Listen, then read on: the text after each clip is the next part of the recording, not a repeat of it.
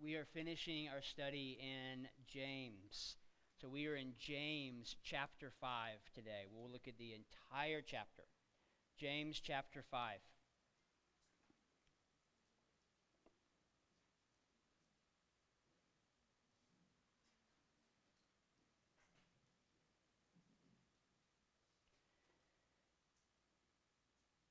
This is God's word. Come now, you rich, weep and howl for the miseries that are coming upon you. Your riches have rotted, and your garments are moth-eaten. Your gold and silver have corroded, and their corrosion will be evidence against you and will eat your flesh like fire. You have laid up treasure in the last days.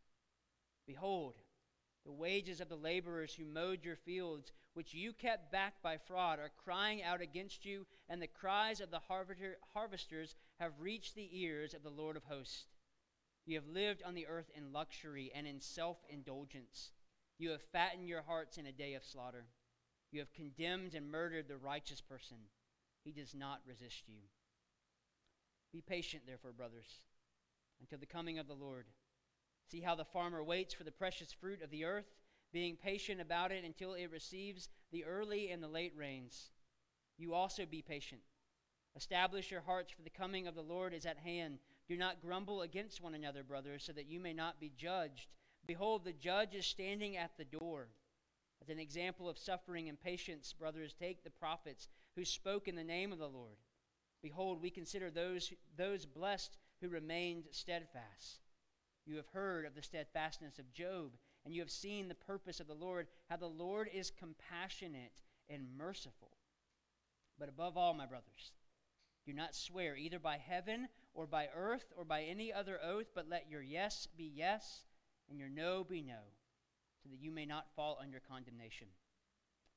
Is anyone among you suffering? Let him pray.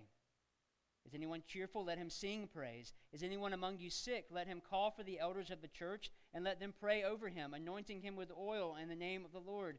And the prayer of faith will save the one who is sick, and the Lord will raise him up. And if he has committed sins, he will be forgiven. Therefore, confess your sins to one another, and pray for one another, that you may be healed. The prayer of a righteous person has great power as it is working.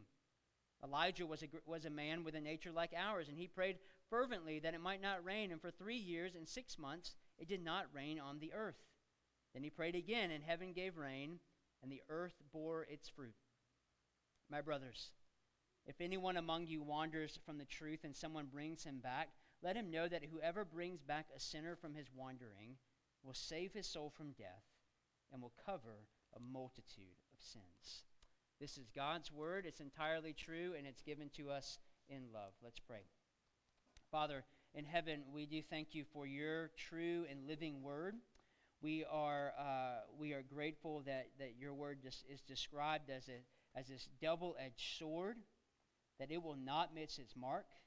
It will cut where it needs to cut, and it will do that for our own good. And so I pray that we would have ears to hear from your word today, that we would have minds to understand, and that we would have hearts to receive what it is that you have to show us in James chapter 5 this morning. And we pray all of this in Christ's name. Amen. So as we draw our study of James to a close today, I want to just remind you of why James was written, or why James has written this letter to the churches. First and foremost, James is a pastor, and he is concerned for the flock at large. And his main concern, as you've probably seen, has not been on so much this right belief, like giving you just these great theological ideas and truths, like say the Apostle Paul does. Now, what James has been focused on is right living. Because as James argues in James chapter 2 of his letter, if your right believing doesn't change your living, then what you are believing is useless. You can't say, I have faith apart from the works that prove that you do have this faith that you say you have. That's not Christianity. So going back to James chapter 1, verse 23, where James compares looking into the Word of God like it's like looking into a mirror. And the mirror reflects back to you what is true. So there's no hiding from a mirror. It is revealing everything about you that is true. So James appropriately closes by using this method to get us to look one more time into the mirror of God's word so that we can see what it shows us there. And he does this by saying three things that the mirror reveals about true Christianity. True Christianity. And I use the word true on Christianity for a purpose because there are a lot of people, especially in the context of the southern United States, who would say that they are a Christian.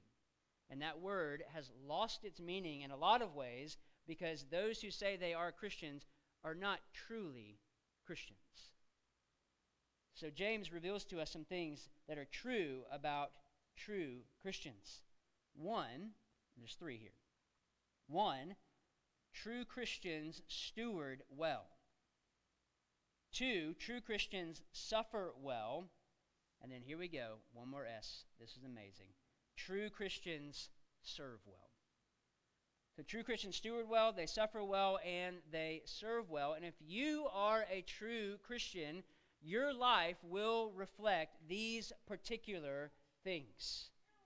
They can't be absent from your life.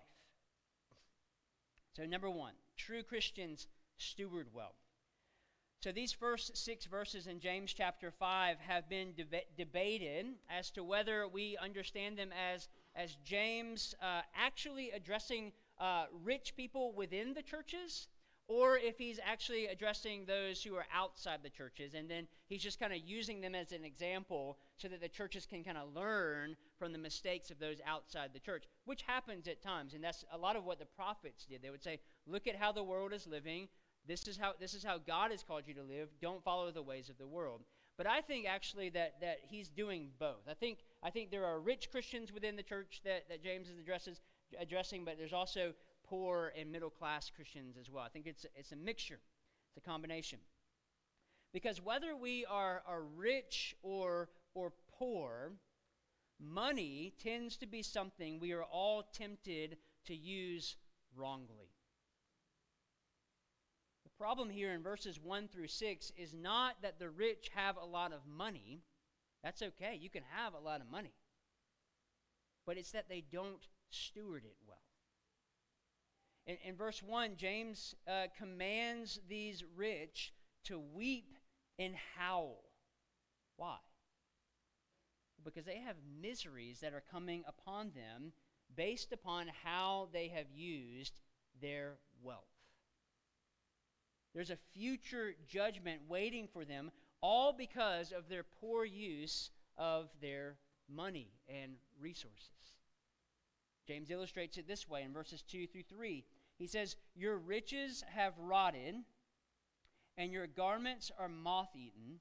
Your gold and silver have corroded, and their corrosion will be evidence against you and will eat your flesh like fire.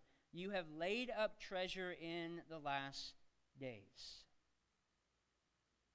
So what James illustrates here is how the rich have used their wealth. And what we see is that they don't give it away freely, but rather they have inappropriately hoarded their wealth. Which reminds us of Jesus' parable of the rich fool in Luke chapter 12, where a very rich man who has much wonders what he should do with the excess wealth he has acquired. He has all of this grain that is just overflowing. His barns that he currently have are literally busting open because he has so much wealth. And so instead of giving his money away or giving his resources away, his solution is to tear down the barns he already has, probably perfectly good barns, tear down the barns he already has to build larger ones so that he can store this excess wealth. Not to give away, but to keep, to hoard. To which God responds. in Luke 12:20 through 21. You fool, this very night your life will be demanded from you. Then who will get what you have prepared for yourself? This is how it will be with whoever stores up things for themselves, but is not rich toward God. So James is saying to the rich here, you are fools. You are fools. You haven't been good stewards of what God has clearly blessed you with. And the way I know that is the rotting riches that sit in your garage. The moth-eaten clothes that currently hang in your closets that you have either never worn or rarely worn. The corroded gold and silver that sits in your bank account that goes unused. And this isn't just an observation that James is making. He's not just saying, look at this and turn from your ways. What James is doing here is an indictment against them in their case on Judgment Day when they stand before God, the judge. It's an indictment. James is saying to them, you, because of these things, you are guilty. And this is why James tells them to weep and howl. They are in trouble. Because they will stand guilty before God, because instead of laying up their treasures in heaven and being rich toward Him, they laid up treasures for themselves on earth, where, as Jesus says in Matthew chapter 6, moth and rust destroy. For where your treasure is, there your heart will be also. The theologian Abraham Kuyper, he said this. He said, what the Bible calls mammon is really money plus Satan. He says money is power in hand, but when what's in the hand determines what's in the heart, then what's really drawing us is no longer money, but mammon. And no one can be subject to God and mammon. In other words, when money has become this for you, when it has become more than just something that you use to provide for you and your family and to give away generously, when money has become this for you, it is no longer understood as serving you and the Lord, but you serving it. You have now become a slave to your wealth, and it controls you. So the way you use your wealth is a true test, Jesus says, of what is in your heart. It's something that can be seen. Look at what James says about the rich in our text in verses 4 through 6. Very visible activities that are happening. James isn't just giving you this illustration or this illusion for you to think about something else. This is actually happening within the church. Behold, the wages of the laborers who mowed your fields, which you kept back by fraud, are crying out against you. And the cries of the harvesters have reached the ears of the Lord of hosts. Or that word is translated, actually, Lord of armies. You have lived on the earth in luxury and in self-indulgence. You have fattened your hearts in a day of slaughter. You have condemned and murdered the righteous person. He does not resist you. So these rich people here have allowed their wealth to so consume their hearts that they readily invoke injustice upon those that are in their employment. And during this time, a day laborer was 100% dependent upon that day's wages. They needed that day's wages that particular day, or else they were going to starve to death, them and their family.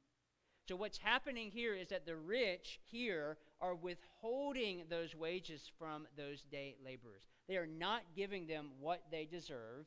And James says that you have actually murdered people because of this. People have actually died because you have been unjust. So they actively take advantage of the poor. And James says the only thing that they have accomplished by doing this, they think they're making more money, in which they are. But James says, in reality, what you have actually done is you have fattened yourself for the day of slaughter, which is the day of the Lord, when they will stand guilty before God. Now, before you start thinking about other people this may apply to, because I know that's always my default. I'm like, man, so-and-so really needs to hear this. Before you start doing that, I want you to be honest, don't lie, and ask yourself whether anything in you is inherently valuable. In your driveway or your garage, in your bank account, or even in the corners of your heart. Do you have a better grasp of your budget than you do the gospel? Is your financial IQ greater than your biblical IQ? Do you find yourself more concerned with money than people? James is saying you will not be rewarded for that on the last day. God will not say, well done, good and faithful servant, you kept a pristine budget. He will not say, well done, good and faithful servant, you have made some great investments in the right companies and made a lot of money. No, in fact, the wealth that you have consumed, James says, could very likely be presented as Exhibit A at your trial. It will be there to condemn you, not help you. So our response to this is quite simple. Live generously. Give away more than you keep. Tim Keller has said if you can't feel your giving, which means if you don't have to give up something to give, then you are probably not giving enough. And we live this way because God has been generous to us. This is a gospel response because we are called to be generous towards others because God has been generous towards us. And this just proves that the gospel does change everything, including our finances. Well, that's the first thing the mirror reveals. The second thing the mirror reveals about true Christianity is that true Christians suffer well.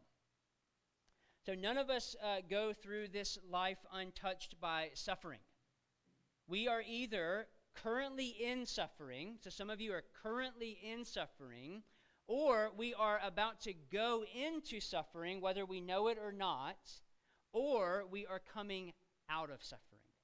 So suffering is constantly happening in that cycle. So the suffering that the church is experiencing here in James is a specific type of suffering because they are suffering due in part to the oppression that they are feeling from the rich. So James turns his attention to these brothers and sisters who are actually feeling this suffering, who are being treated unjustly. They are the ones not being given what they're owed, but instead of revolution and violence against their oppressors, which would be a natural response to do, to rise up and to fight against those who are treating us unkindly and killing our families, instead of doing that, James says in verse 7, be patient.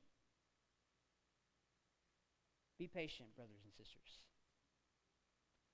And that's a hard exhortation to hear because we have a hard time hearing those words. We don't like it when we see something that we want, or we see something that we want done, and we wanted it to happen yesterday. We want it to happen immediately. We think things should happen right when a wrong has happened. We think justice should be invoked, and then when someone gives us the counsel, hey, just be patient.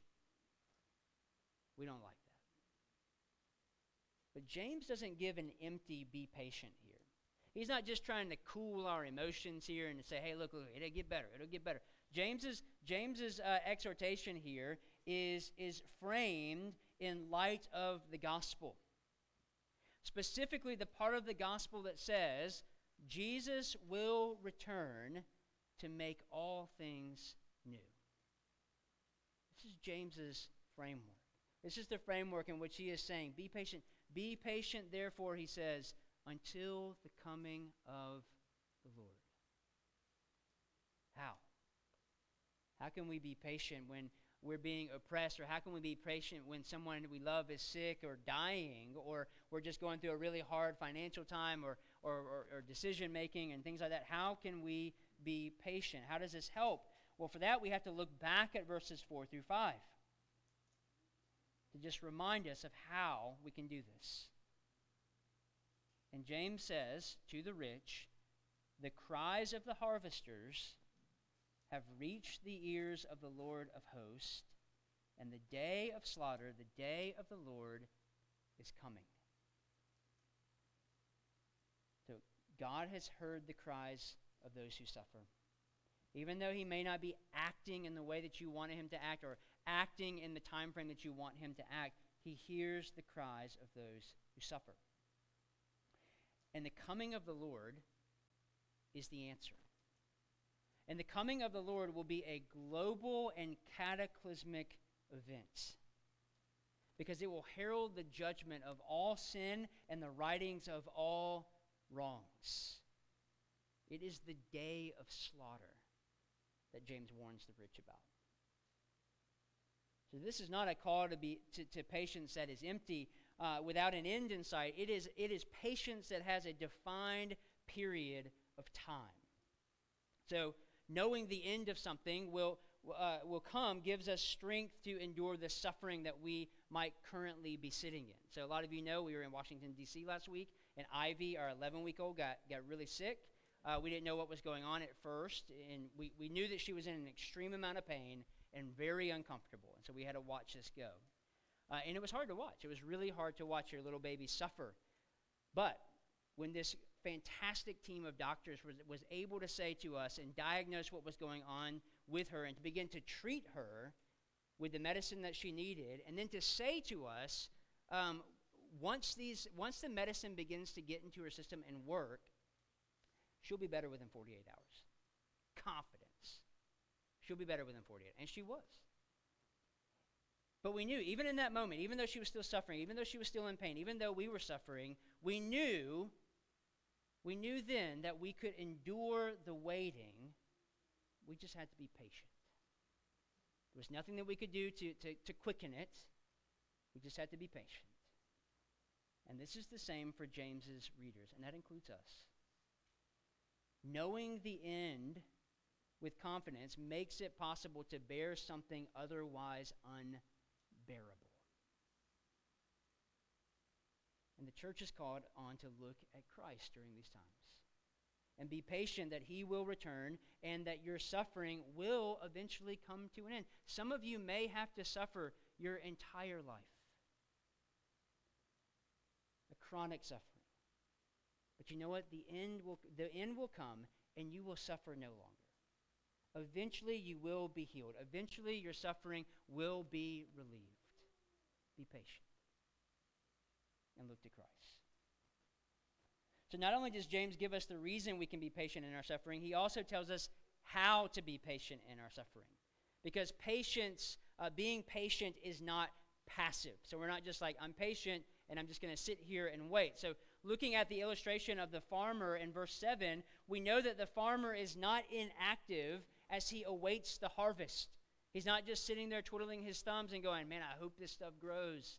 No, the farmer is active in his patience. He's doing everything that he can to keep his harvest healthy through watering and fertilizing and whatever else it takes to keep the harvest healthy, to keep it going in the right direction. In the same way, the Christian is not to be inactive as they await the coming of Christ. Patience is active for the true Christian in two ways. First, in verse 8, James tells us to stand firm or establish your hearts, it might say in your translation, or to be steadfast. As Paul puts it in 1 Corinthians chapter 15, verse 58, he says, stand firm.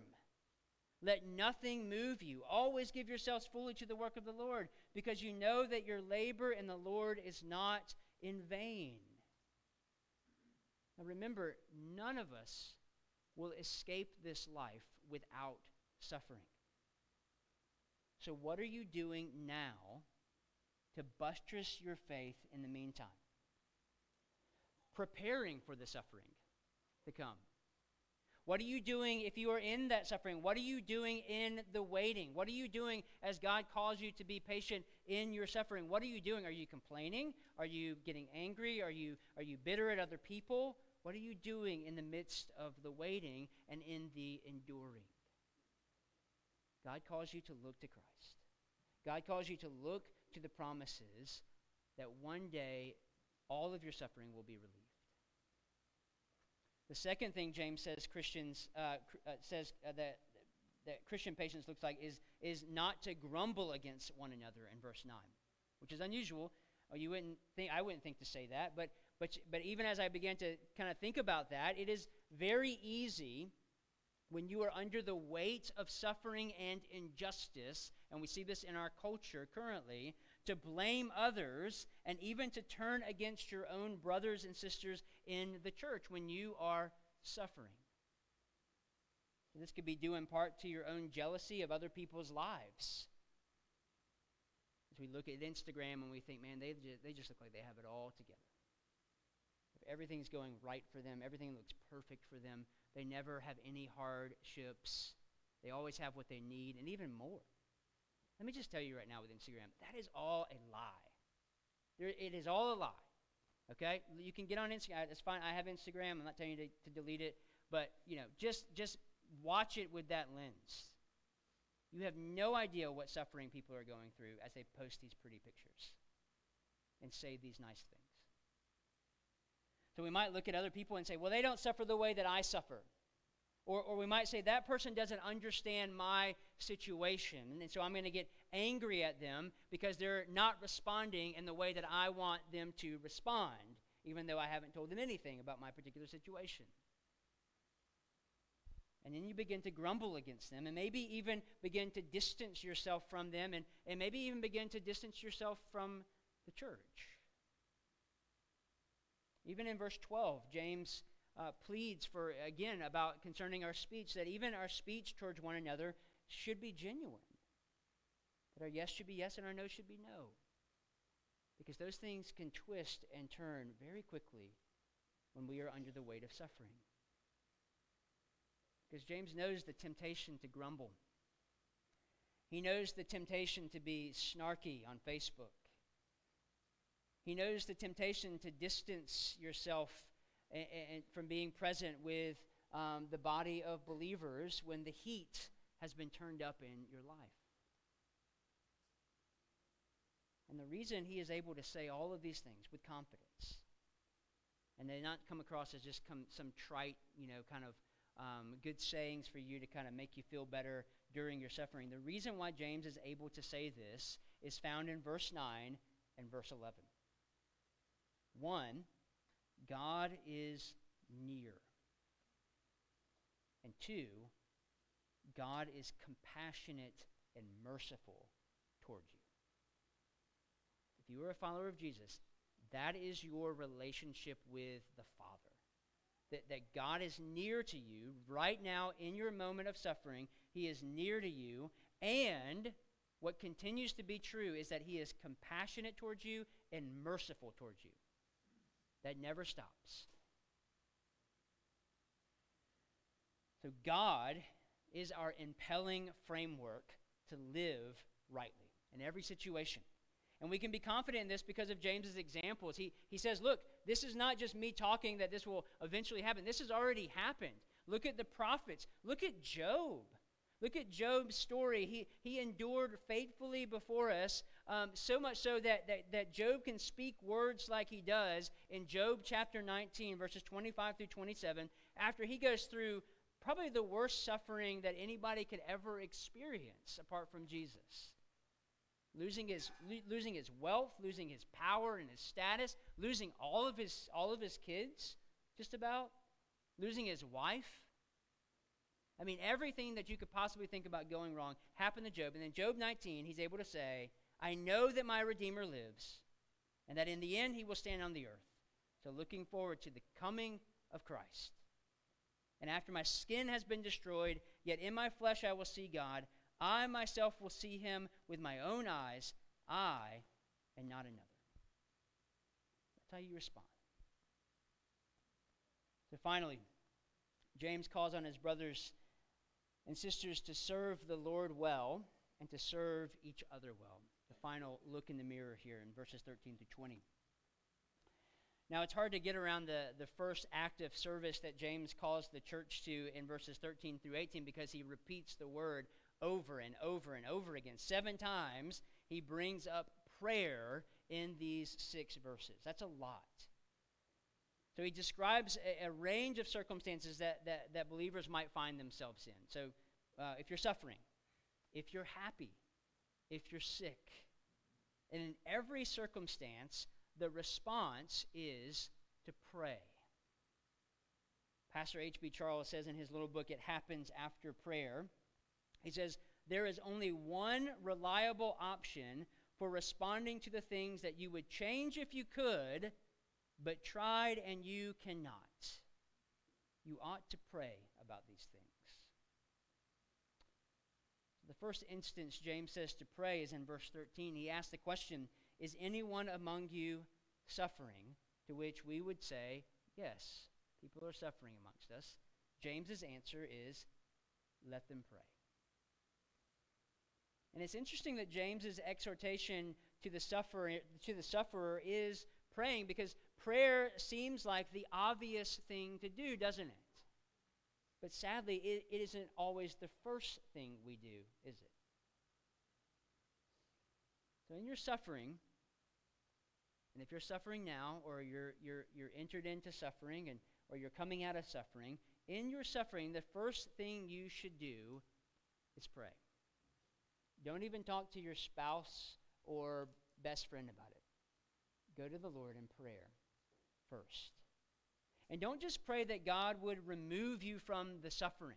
Don't let that be your prayer. I think that would be, it's appropriate to pray that, but I think if that's your only prayer, you're wasting your time. And you're going to miss a lot of what God is showing you. So instead, pray that God would show you more of himself in your suffering.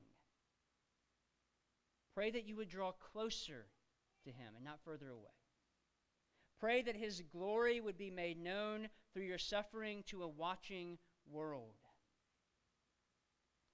The Bible says that when you walk through the valley, the shadow of death, you will fear no evil. And the reason why you will fear no evil is because the Lord your God is with you. So you can trust that he will hear you when you pray to him. And all of this shows us simply that there's never a time when it is not good to pray. There's never a time when we go, we'll wait for prayer, or we'll do something a little bit different, and prayer will be our final kind of action.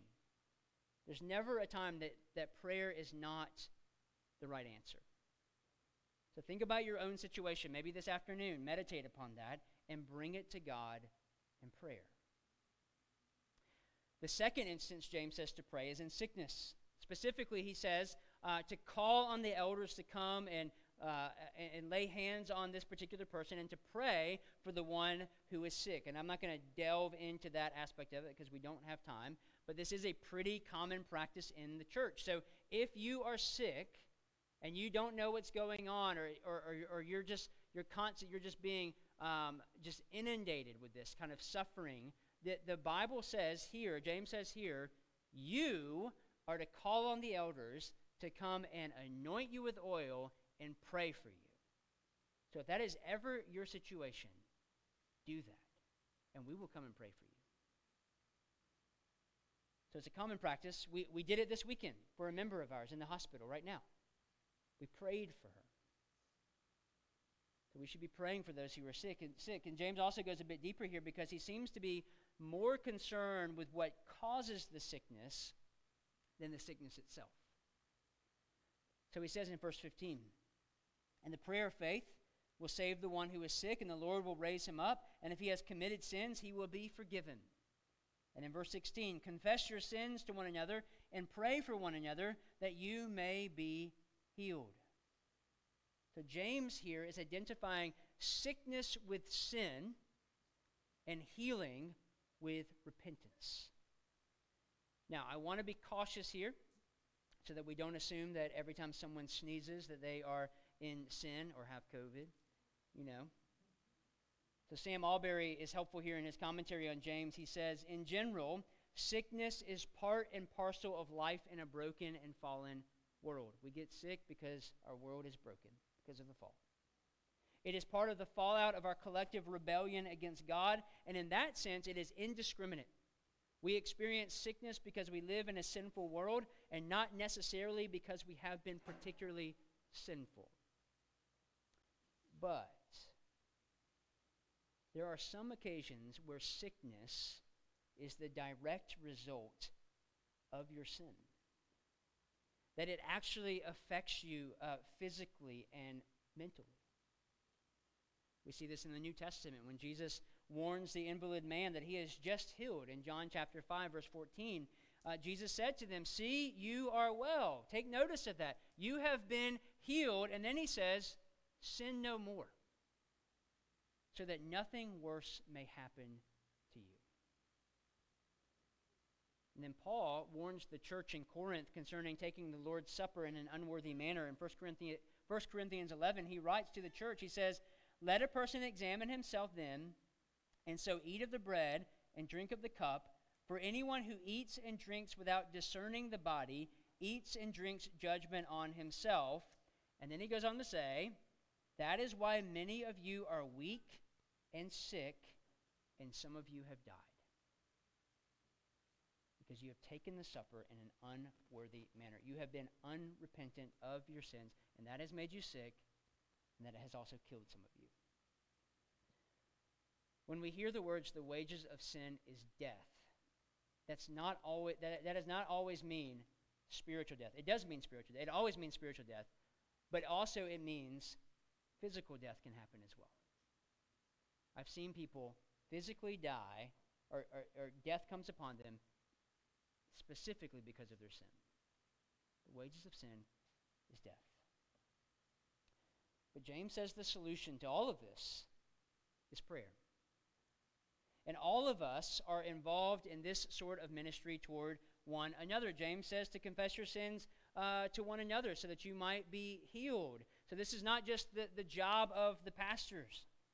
James says we should confess our sins to each other and that we are to pray for one another. Sam Alberry is helpful here again as he says, repentance is a church family concern. We are all involved. We all have a responsibility to one another in this area. We need the kind of friendships where we can share our struggles.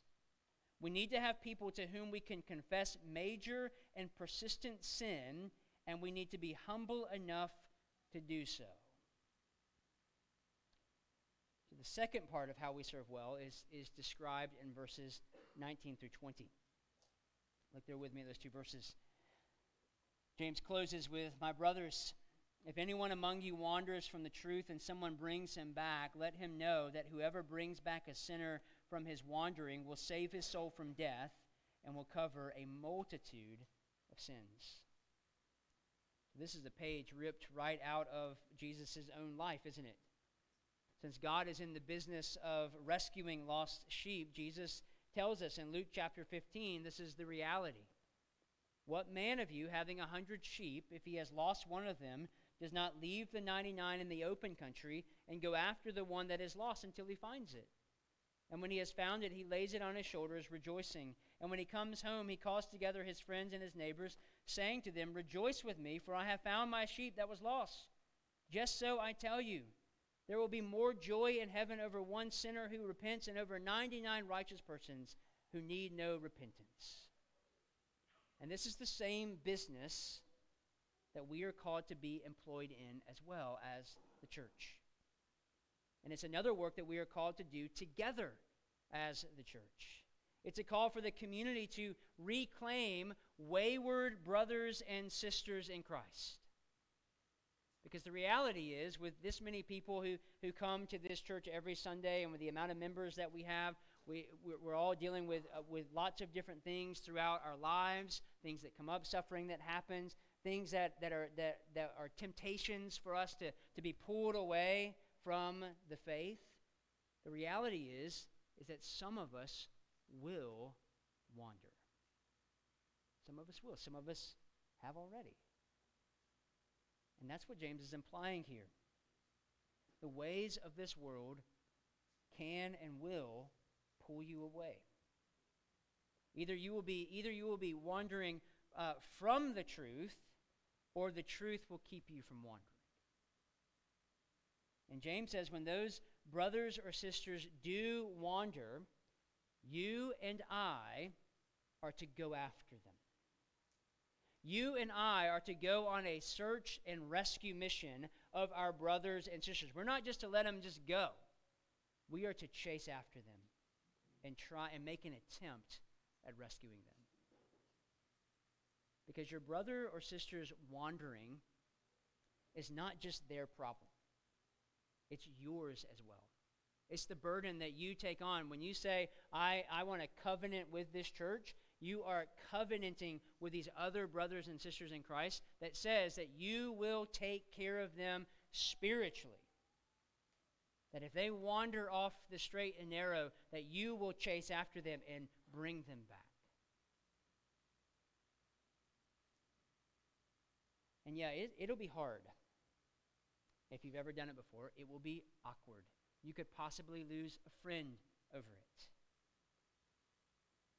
Paul helps us with this and how he approaches. This is one of my favorite kind of pastoral verses that I go to often with how we are to approach different wanderers. Because not all wanderers are murderers or like blatantly just openly sinning and cheating on their spouse or beating their children or doing things that would just be out in the open for all to see. Some of these things are subtle and quiet. Most of the time they're subtle and quiet.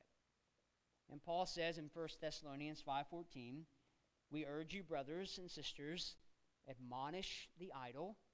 I always translate that as some people need a good, swift kick in the pants. Encourage the faint-hearted. There are people who are downcast, who are depressed, who are anxious, and they don't need a kick in the pants. They need you to come alongside them and help the weak. This might be those who are suffering from a deep, dark depression and they can't see the light, and you are the one that goes in and says, there is light. There's still hope. And then Paul says to be patient with all of them. And the end goal, James is saying here, is saving a person from an eternal death. And you know why you can trust that is what God has called us to and that will work? You know why that is? It's because this has been done for you. You were the lost sheep that Jesus is talking about in his parable. You are the sheep that Jesus came after and brought back into his fold. He rescued you, and he has covered your multitude of sins. And he is the one that enables you to live the true Christian life. Amen. Let's pray.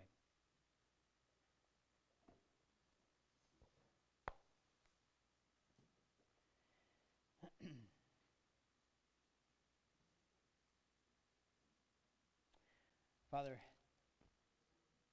thank you for these words. Help us to live in this dark and broken world as true Christians. Help us to live as your salt and your light. Help us to be faithful to not only go out into the world and live faithful lives, but also to live faithful lives within the church, to be generous towards one another, to pray for one another when we're sick or we're suffering, to call out sin in each other's lives so that we might live lives that are glorifying and honoring to you, so that we can know again and again and again the love that you have for us as our Father in heaven through Christ. And it's in his name that we pray these things. Amen.